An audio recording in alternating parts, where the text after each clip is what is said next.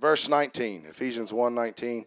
And what is the exceeding greatness of his power to usward who believe, according to the working of his mighty power, which he wrought in Christ when he raised him from the dead and set him at his own right hand in the heavenly places, far above all principality and power and might and dominion and every name that is named, not only in this world, but also in that which is to come. He hath put all things under his feet, gave him to be head over all things to the church, which is his body, the fullness of him that filleth all in all. You can be seated. I'm going to talk to you for a few minutes.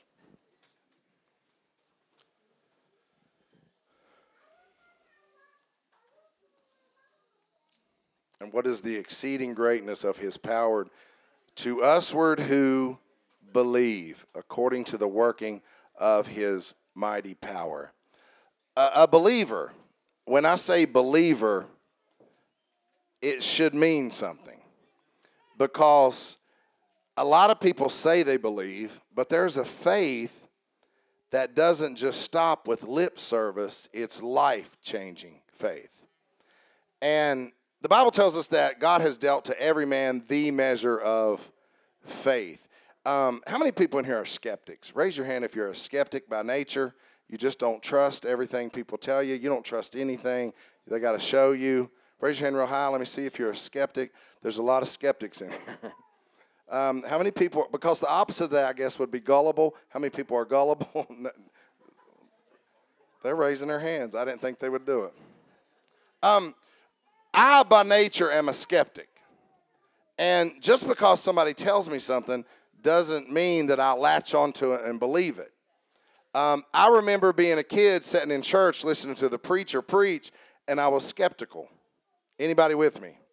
I really didn't know if what he was saying was right or not.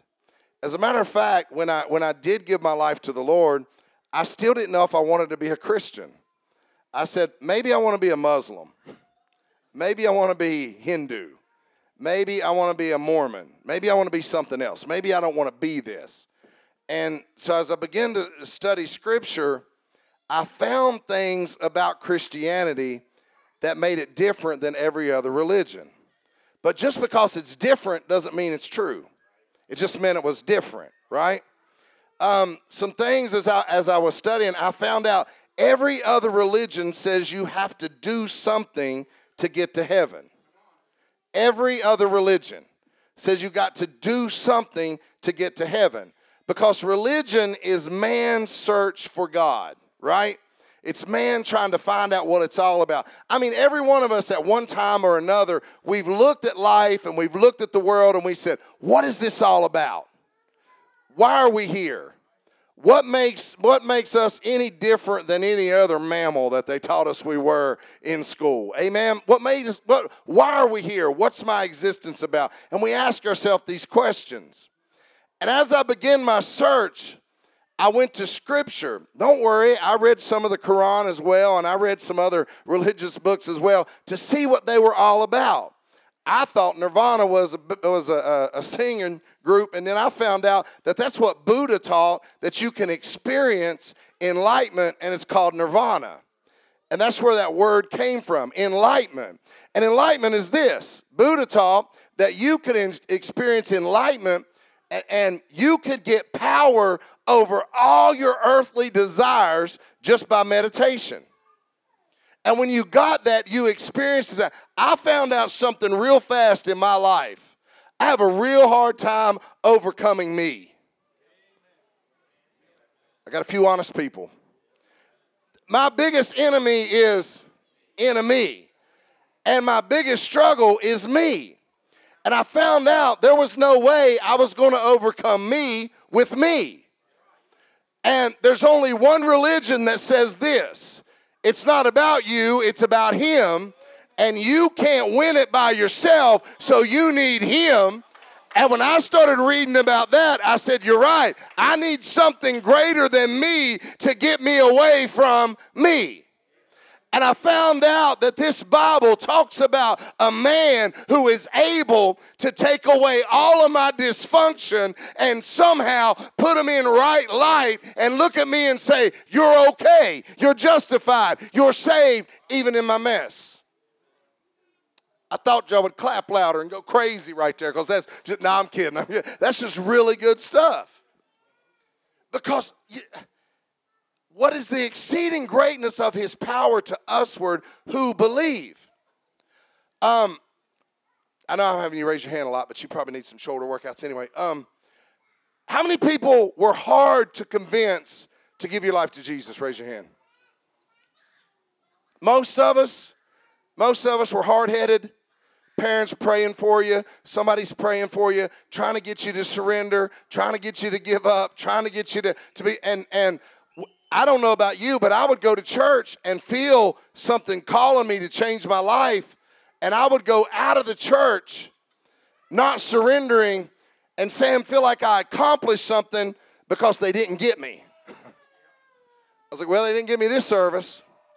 But I found out that in all of the difficulty that it is to talk someone into believing, not just believing, but turning over their eternal destination to somebody else and saying, I trust in your righteousness, I trust in your plan, I trust in what you've done. It's really hard for us to do that. I've debated agnostics, I've debated atheists, and I'm telling you, I won the argument. But they still didn't surrender and repent and give their life to Jesus. You know why? Because it's not a work of me, it's a work of him. He said, and what is the exceeding greatness of his power to usward? The power of God is what it takes to convert a man who is lost to a man who has surrendered his life to Jesus. But what kind of power? He said, which he wrought in Christ when he raised him from the dead. Can I have a minute right here? Because this is what it all hinges on. It all hinges on the resurrection of Jesus. If Jesus doesn't resurrect, then he was a lunatic, for one. He was a liar, for two. But if he resurrects, it makes him Lord. So he's either liar, lunatic, or Lord. He's one of the three. Because if he doesn't resurrect, all of his teaching is in vain. Everything we sung about tonight is in vain. Because it doesn't make him any greater than Buddha or Muhammad. The problem is right here. When he rose from the dead, he was declared to be something greater than every other religious leader. Paul said it like this, declared to be the Son of God with power according to the Spirit of holiness by the resurrection of the dead. So here's the question, did he get up or did he not? And I'm here to answer that question to you tonight. It is an absolute resounding yes. Not only historically, and history is awesome, because it testifies that Jesus Christ of Nazareth did exist. He's not a fable. There is a Christ of history. Jesus was counted in a Roman census. He existed. He was born to Joseph and Mary. He was counted. He existed. There is a Christ of history. But the problem is, I don't know that Christ. The reason I don't know that Christ, Darren, is I wasn't there when he was born. I wasn't there when he walked on the water. I wasn't there when he raised Lazarus from the dead. I wasn't there when they crucified him. I wasn't there when they buried him. I wasn't there when he resurrected. Because I was not there, I don't understand the Christ of history. But not only is there a Christ of history, there is a Christ of experience. Though I wasn't there when they crucified him, I was there the night that his Spirit began to draw me out of a life of misery into a life of joy. Though I wasn't there when they buried him, I was there when he buried me in baptism with him. How do you know Jesus resurrected? How do you know he's alive? Show him to me. Why don't you show him to me? This is the story of the agnostic. This is the story of the atheist. Prove to me that he exists. The burden of proof is not on me. Creation testifies to the fact that first, there is a God. I don't care how you slice it. There is no way that what we got going on in this world just happened by random happen chance. You take a load of lumber out there and you can blow it up over and over and over. It will never land into a house. There must be somebody that designs it and puts it together. Creation testifies. The burden of proof is not on me. The burden of proof is on you to prove to me that he doesn't exist, because I know what he did in my life. Can I get a testimony? Can somebody say amen? Can I get a witness? He changed me. I don't know about you, but when I lay down at night and go to sleep, if I live or die, I'm good with it. Why? Because my hope is in him. What is the exceeding greatness of his power to usward who believe, according to the working of his mighty power, which he wrought in Christ when he raised him from the dead and set him at his own right hand in heavenly places.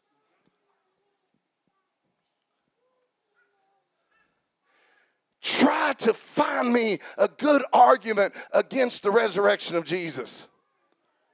You won't find a good argument. You'll find arguments, but not good ones. Because if you go to court and you bring one eyewitness, that's awesome. If you bring two, that's really good. But Jesus appeared after his resurrection to not just one or two, but to hundreds.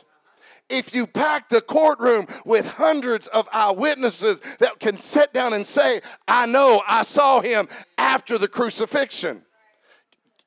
Can I have a leeway right here to talk about this? The best plausible argument that they can come up with is the swoon theory. The swoon theory states this: they don't argue whether Jesus was crucified or not. That's history.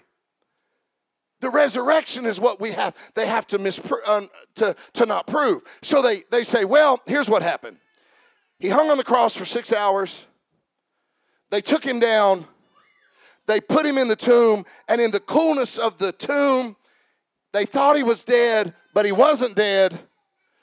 And he revived, and he got up, and he walked out of the tomb.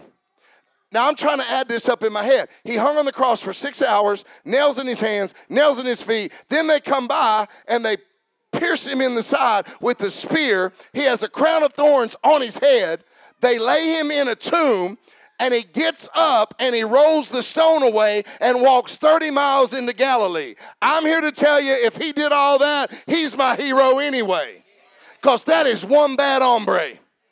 That is one bad dude that can go through all of that. But I'm here to tell you, he didn't swoon, he died. But because he resurrected, that means that my old nature can be down and my new nature can walk, because I can get up with him.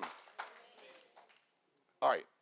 Wrought in Christ when he raised him from the dead, far above all principality and power and might and dominion and every name that is named, not only in this world, but in the world which is to come. The world which is to come. The world which is to come. There's going to be a new heaven, and there's going to be a new earth. The only difference is there will not be a firmament between heaven and earth. It'll be done away with. So if there's going to be a new heaven and a new earth, what's to say that some power is not going to rise up and overcome him? The Bible plainly tells us he's got all power. You cannot convince me there's not a devil that operates in this world. The devil ever gave you crazy thoughts? Just out of the blue, this crazy thought. I tell y'all some of mine because, I've had some crazy thoughts in my life. I thought they were just me. I've dealt with customers before. They just talk and talk and talk. And I'm like, I wonder what they'd do if I smacked them right now. I don't say it, but I think it. Just not I don't want to hurt them, just the element of surprise. What would they do?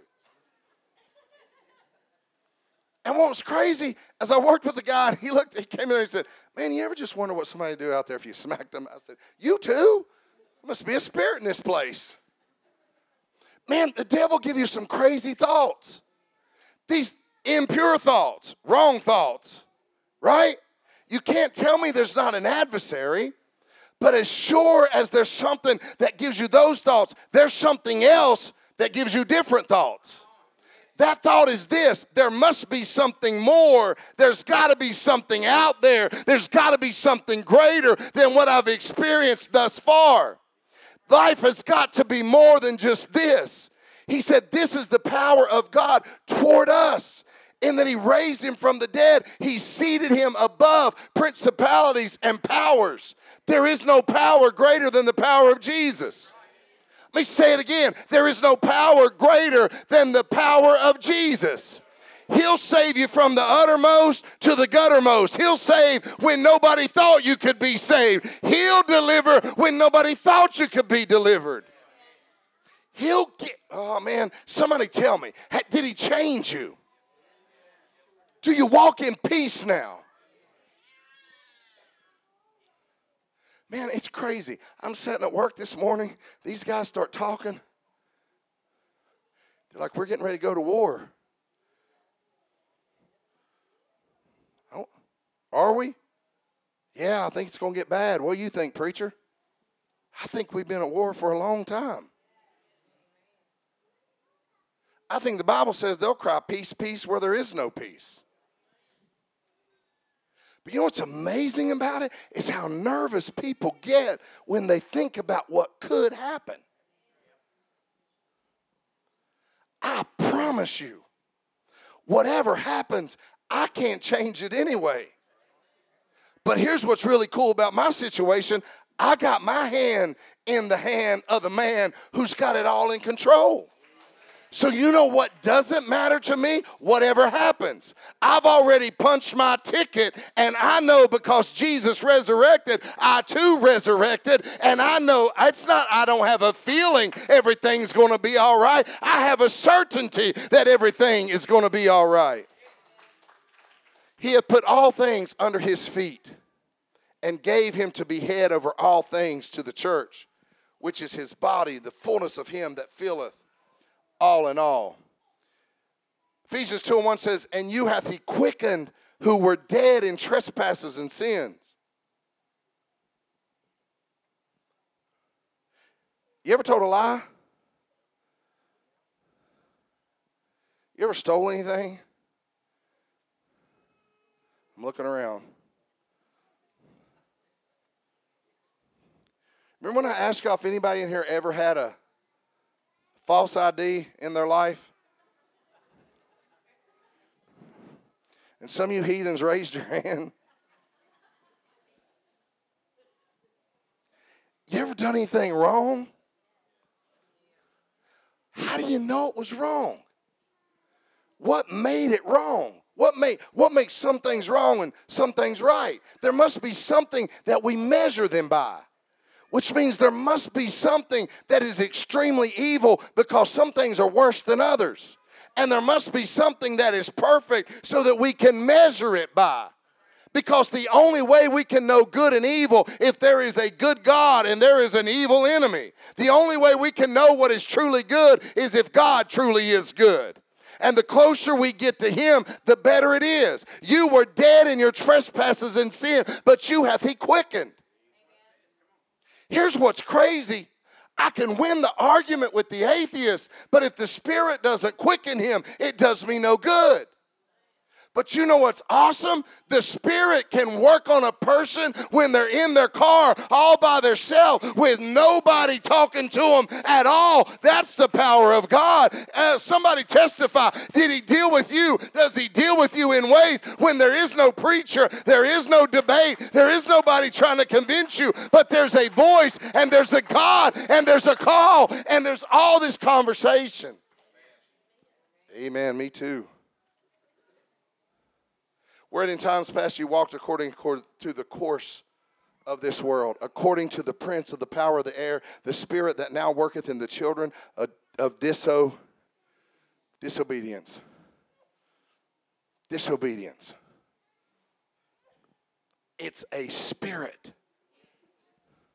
What we've made it is we've made it all emotional. And we've made it all physical. But there is a spiritual side to everything. Amen.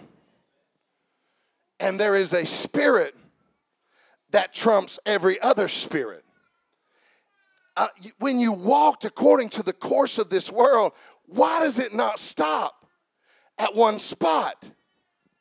The only thing I can liken this to is a golf course. Could you imagine if you went on there on hole 1 and you hit, and you knock it home, you go back to the same tee, and you hit again, and you sit there on hole 1? That's not a course. A course takes you from one to the next, to the next, to the next, to the next. And this world has a course to it. We got people right now who are messed up because they started out with just one thing, but they didn't stop there because the world has a course to it. There's entry-level things, and it works you into the next thing and the next thing. And before you know it, you find yourself at the end, and you're looking around and asking yourself, how did I get here? Because we walked according to the course of this world. But thanks be to God that he got us off of that course, and he brought us in to his family. And now we no longer are walking toward destruction, but we are now walking toward life. But it does me no good unless the Spirit is working to tell you that. But when the Spirit begins to work on you, there's things that he wants to do in you that only God can do. So here's the deal.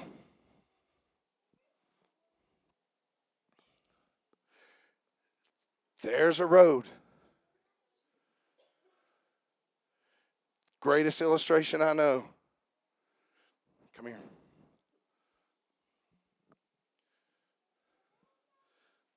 Hold hands with me. Don't swing, that's weird.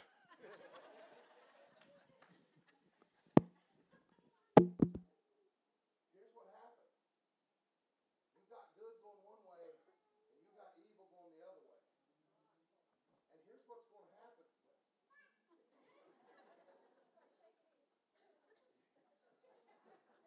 Here's what's going to happen. My shoulder's going to dislocate. Here's what's going to happen. If you try to hold on to the good and the bad, it's going to tear you apart. The reason it's going to tear you apart is because they're going in opposite directions. So eventually you got to decide which one you're going to let go of. He said you're going to love one and hate the other. But you can't serve them both. I said you can't serve them both. So here's what you got to do. As they pull, you got to decide which way you're going to yield your members to. Because it's as simple as this, letting one of them go. Amen. And I'm telling you, if you're going to let one go, let this one go. Yes, because this one's doing you no good, and it's taking you to a place that you don't want to go. But there's a right way, there's a resurrected way, there's a true way, and it's in him. Why they pull so hard? Because that's how it works. Things pull on you, don't they? You know, some of my worst battles came after I gave my life to Jesus. So those preachers that say, give your life to Jesus and everything will be all right, they're not right. Give your life to Jesus and your destiny is secure. But there's still a battle. Amen. But there's a resurrected Savior. And when all the principalities and the powers that come against you, there's one that sits higher than them all. The Bible says he sat at the right hand of God. The right hand is talking about power. So when I got a need, I don't have to deal with it myself. I can take it to him because he has the power to overcome for me. Being a Christian is not about trying harder. It's about surrendering more. I don't have to try harder to be a Christian. I got to surrender to him more so that he can win my battle for me. It's about submission and surrender. It's about saying, God, it's yours. I give it to you, and then things change. Can I get an amen? Amen.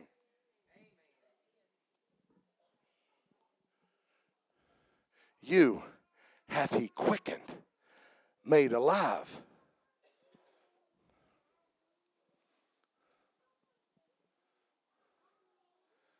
I know some of you. I know where you came from. You were heathens.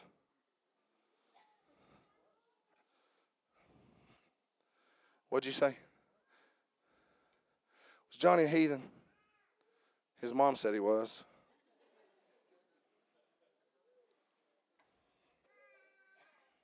His sister's amening her. But God,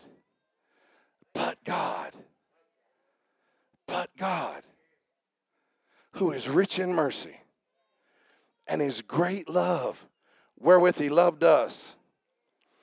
If Calvary was the ultimate expression of God's love, then the resurrection must be the ultimate expression of God's power. Let me say that again. If Calvary was the ultimate communication of God's love, then the resurrection is the ultimate example of his power. Nobody had even thought about that before. Hey, let's get our leader to rise from the dead. That'll get them. Nobody thought about it because it wasn't possible with them. But with God, who is the giver of life, it is possible. So I'm going to sum up with this. Come on, musicians. Here's how I know Jesus lives.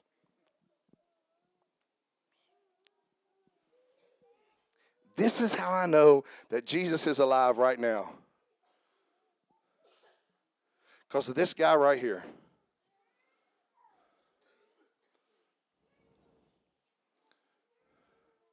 I knew who he was. I knew what kind of mess he was in. Raised in a Christian home. Doesn't matter. Let me say that again. Didn't matter.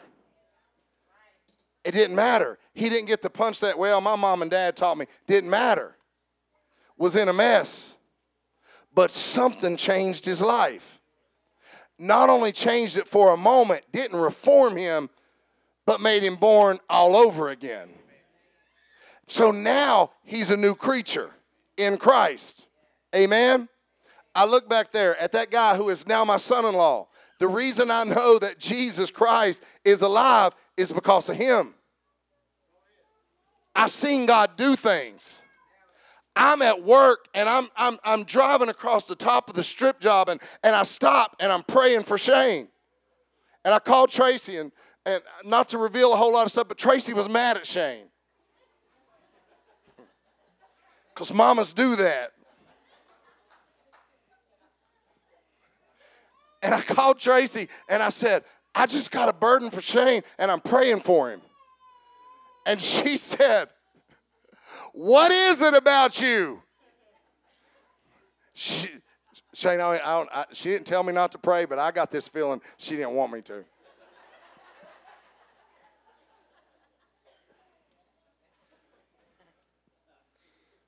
I called him up and I said, hey, where you at? He said, just coming back from playing basketball. I said, you want to go eat? I'm buying. He said, yeah, I'm hungry. Let's go.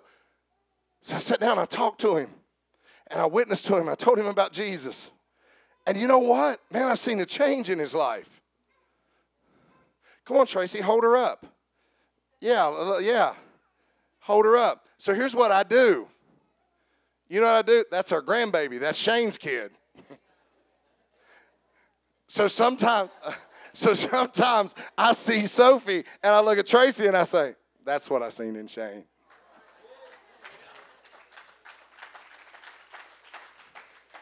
don't get to change people like that.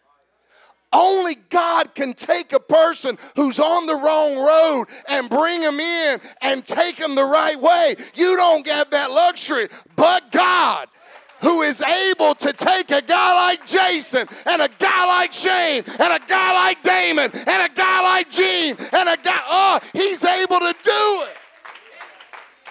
Why? Because he's alive. You know how I know Jesus is alive? Because of this guy right here. We've had some hard conversations. Remember when we went on that ride together, just me and you? What's that? He said, how could I forget? We had hard conversations. I just told him stuff. Just dad stuff. And you know what? If you don't see a change in this guy, then you ain't looking. You can't do that. But a resurrected Savior can. I mean, he's got a gift. He can sing. But it ain't just about his ability to sing. There's something with it. There's a witness to it. There's a testimony with it. Amen. You know how I know Jesus is alive? I look over at Sam. Sam, long time I knew you as a little heathen kid. You had us fooled for a while. You just this little kid raised in a Christian home. And you know what you did? You went Looney Tunes, man. Amen. You know what's amazing about it? When you're raised in a Christian home, you hide it for a while, don't you? You know why you hide it? One, you're afraid of getting beat. And the other thing is you don't want to let your parents down, right? But God. Has anybody heard this guy preach? That's God. That's God. So you know what, right now, as they sing, y'all ready to sing a song? I'm done. I feel like preaching Easter, but it ain't Easter yet.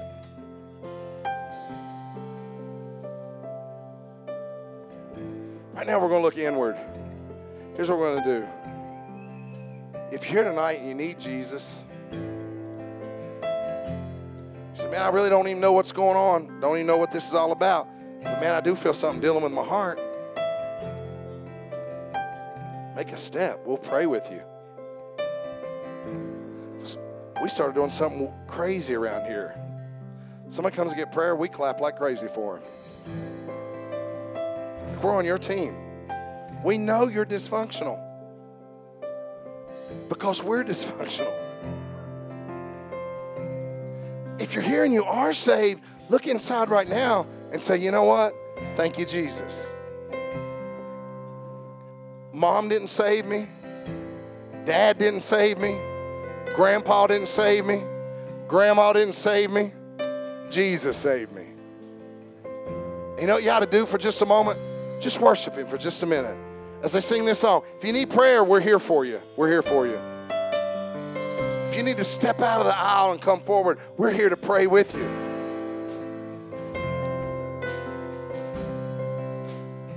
But God. But God.